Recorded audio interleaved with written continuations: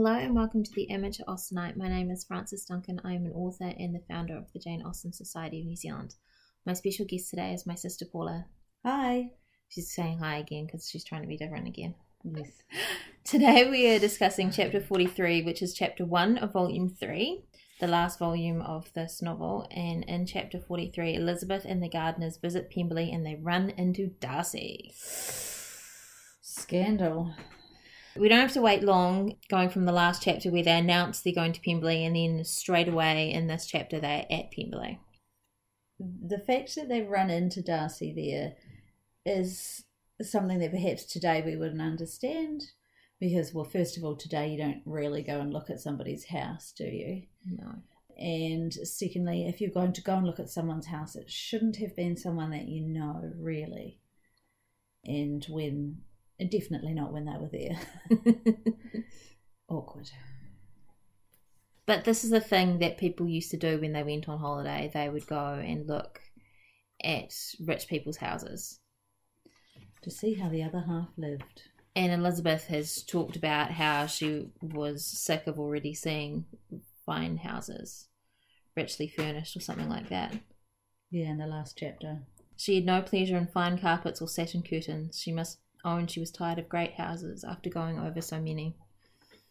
Yeah, so it wasn't, weird that they were doing it. It was just badly timed, unfortunately. Well, there's this bit. She has like a sigh of relief where Mrs. Reynolds says, the housekeeper says, oh no, but he's coming home tomorrow. Yes, and she already kind of knew that, but she was just wanting to make sure that he wasn't going to turn up. Yeah, but it should have been perfect timing to avoid him. But then he decides to come home a day early. Pemberley itself is beautiful. Elizabeth is thinking to be mistress of Pemberley might be something.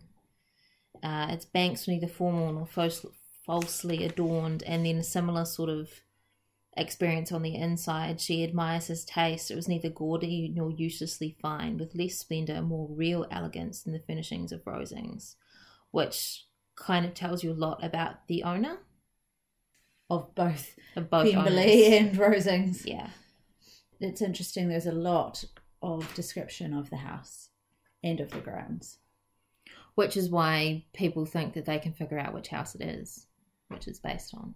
Oh, I did not know that. So I think it's Chatsworth, I think it's based on. Oh, okay. There's an awkward bit when they find the picture of Wickham, and then Elizabeth colours when Mrs. Reynolds asks if she knows Mr. Darcy, and she says a little. And it always makes me think of when she's at Rosings and she's asked if she plays, and she says something like a little and very ill. And I always think of that when she answers Mrs. Reynolds, that she should say a little and very ill. That's how well she knows Mr. Darcy. But then there's obviously the hugely awkward bit when Mr. Darcy turns up. And it just happens so suddenly. There's no lead up to it, just suddenly he's there. And it seems like she is there to run into him on purpose. Like, it could easily be construed that way. I was saying to Frances when I was reading it before that I think perhaps Andrew Davies did add to the novel in this one bit. Because of the shirt scene. Yes, I did like him coming out of the water in his wet shirt. Yes, the important things about the adaptation. It's very loyal to the novel, that adaptation. It is, isn't it? Like, you can read the novel and you recognise lots of the words from having watched the movie. Yeah, and the characters seem very loyal to what Jane Austen wrote as well. Pride and Prejudice both appear in this chapter, which is always exciting when that happens. They're thinking about Mrs. Reynolds' pride in the family, and then it says Mr. Gardiner highly amused by the kind of family prejudice, so it's referring to Mrs. Reynolds having both pride and prejudice about the family, and then it occurs later as well, somewhere. Because Mrs. Reynolds does lay it on thick about how much she likes Mr. Darcy. Yes, and then again they refer to Mr. Darcy's pride later on. when Elizabeth is introducing him to her aunt and uncle. now seeking out the acquaintance of some of the very people against whom his pride had revolted in his offer to herself.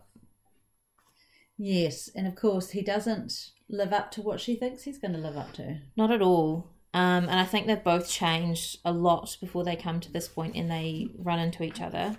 They've both changed based on each other's feedback. Do you think, though, that he's changed that much, or the fact that she saw him when he was out of his own sphere changed the way that he acted and also her perception of him? Yeah, because perhaps he hasn't changed so much. It's just that now she's seeing him in a different light.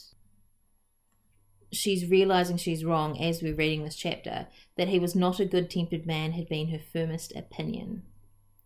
And everything that Mrs. Reynolds is saying is making her realise that maybe she was wrong, because Mrs. Reynolds has no reason to be gushing about him the way that she is. No, that's right. I mean, well, he is her employer, but to these strangers, she doesn't really need to be gushing like this, does she? No. And it almost feels as if Elizabeth is falling in love with the house first, and then him by extension. Well, when she sees him in the picture, in Elizabeth's mind, a more gentle sensation towards the original than she'd ever felt in the height of their acquaintance. And then it goes on to a sentiment of gratitude, which is where I think she starts to fall for him. It's that gratitude that keeps being repeated throughout the novel. That's where she starts to fall for him, and it's before he even appears. It's more of a fantasy of him that has grown up in her mind. Yes, and then he actually lives up to it. Yeah, which is kind of wonderful. It's lovely. Because he's so kind to her aunt and uncle, which she was not expecting at all. No. One of the great things about him is that this also shows that he's very powerful. He's got all this money and stuff, but he still chooses Lizzie despite all of this. Yes, and also the housekeeper talks about how kind he and his father are to those who they have power over. And it's interesting to hear about him talked about in his personal worth, because it's sort of a personal versus financial worth, and he's always talked about previously in relation to his money and his pride. Yes, so he's talked about in a different way from here. You see him more as a fully well-rounded person. It's interesting that he and Wickham were brought up in the same household, yet they've both gone in different ways, and they both had the role model of the Mr. Darcy Senior, yet they've both taken different lessons from him. It's the same in any family. Like, we're sisters and we're very different. Yeah, and we've had same or similar upbringings. And Wickham does rear his ugly head, of course, because there's the picture of him. That brings him back to everybody's mind. And then at the end of the chapter, Elizabeth feels called upon to actually tell the Gardners something about what she'd learnt about Wickham. Hooray! And you can see the contrast between Darcy and Wickham, that Darcy is actually a good man, but he is believable because he has faults, he has flaws, unlike Wickham, who just seemed a paragon of virtue. Yeah, you get a really good contrast there between the two of them. As they're walking back from the house, so Darcy turns up. Elizabeth is proud that she has some relations for whom she had no need to blush.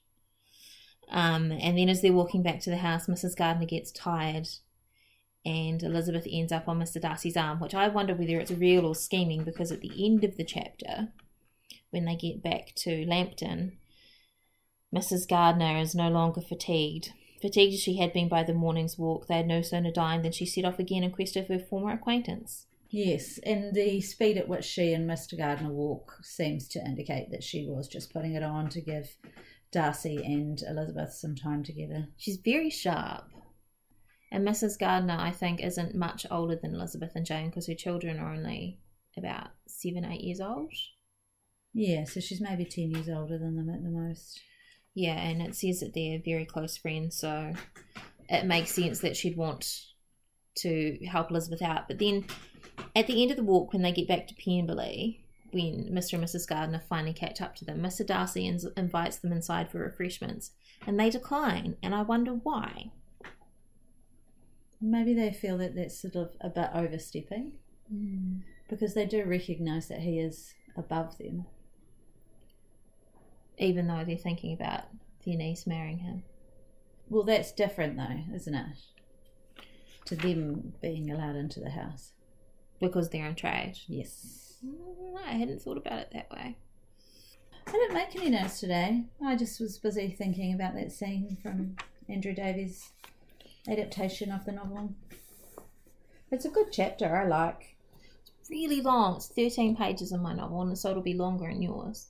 Yeah, it is really long, but it's got some beautiful descriptions of the house and the gardens, which are really different to the rest of the novel, because a lot of it is just based on people, and it's talking about, what people are doing, and it's lots of dialogue, whereas this is slightly different.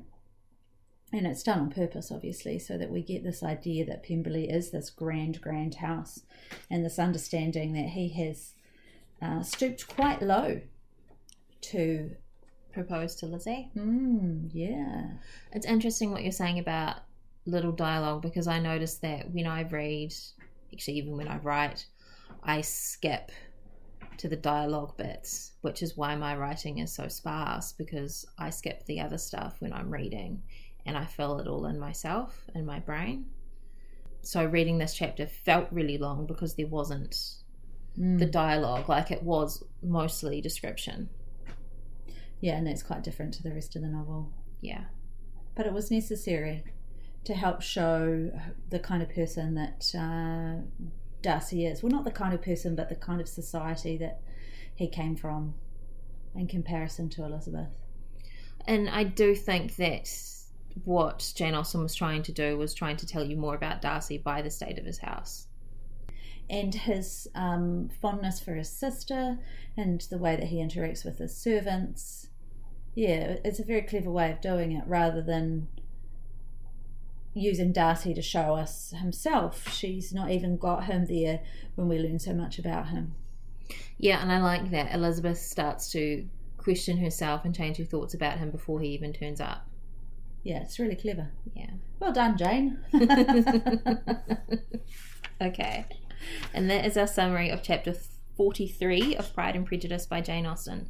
My name is Frances Duncan. You can find me at francesduncanwrites.com and on Twitter at Frances_Duncan.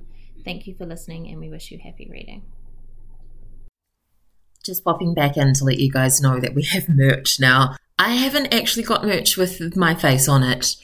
That seems a little weird to me, but if you really want it, let me know and I'll do that. There's merch of the Jane Austen Society of Aotearoa New Zealand's logo, some Jane Austen merch, and some Pride and Prejudice, heavily Pride-focused merch too. It's on Redbubble, and the link is in the notes.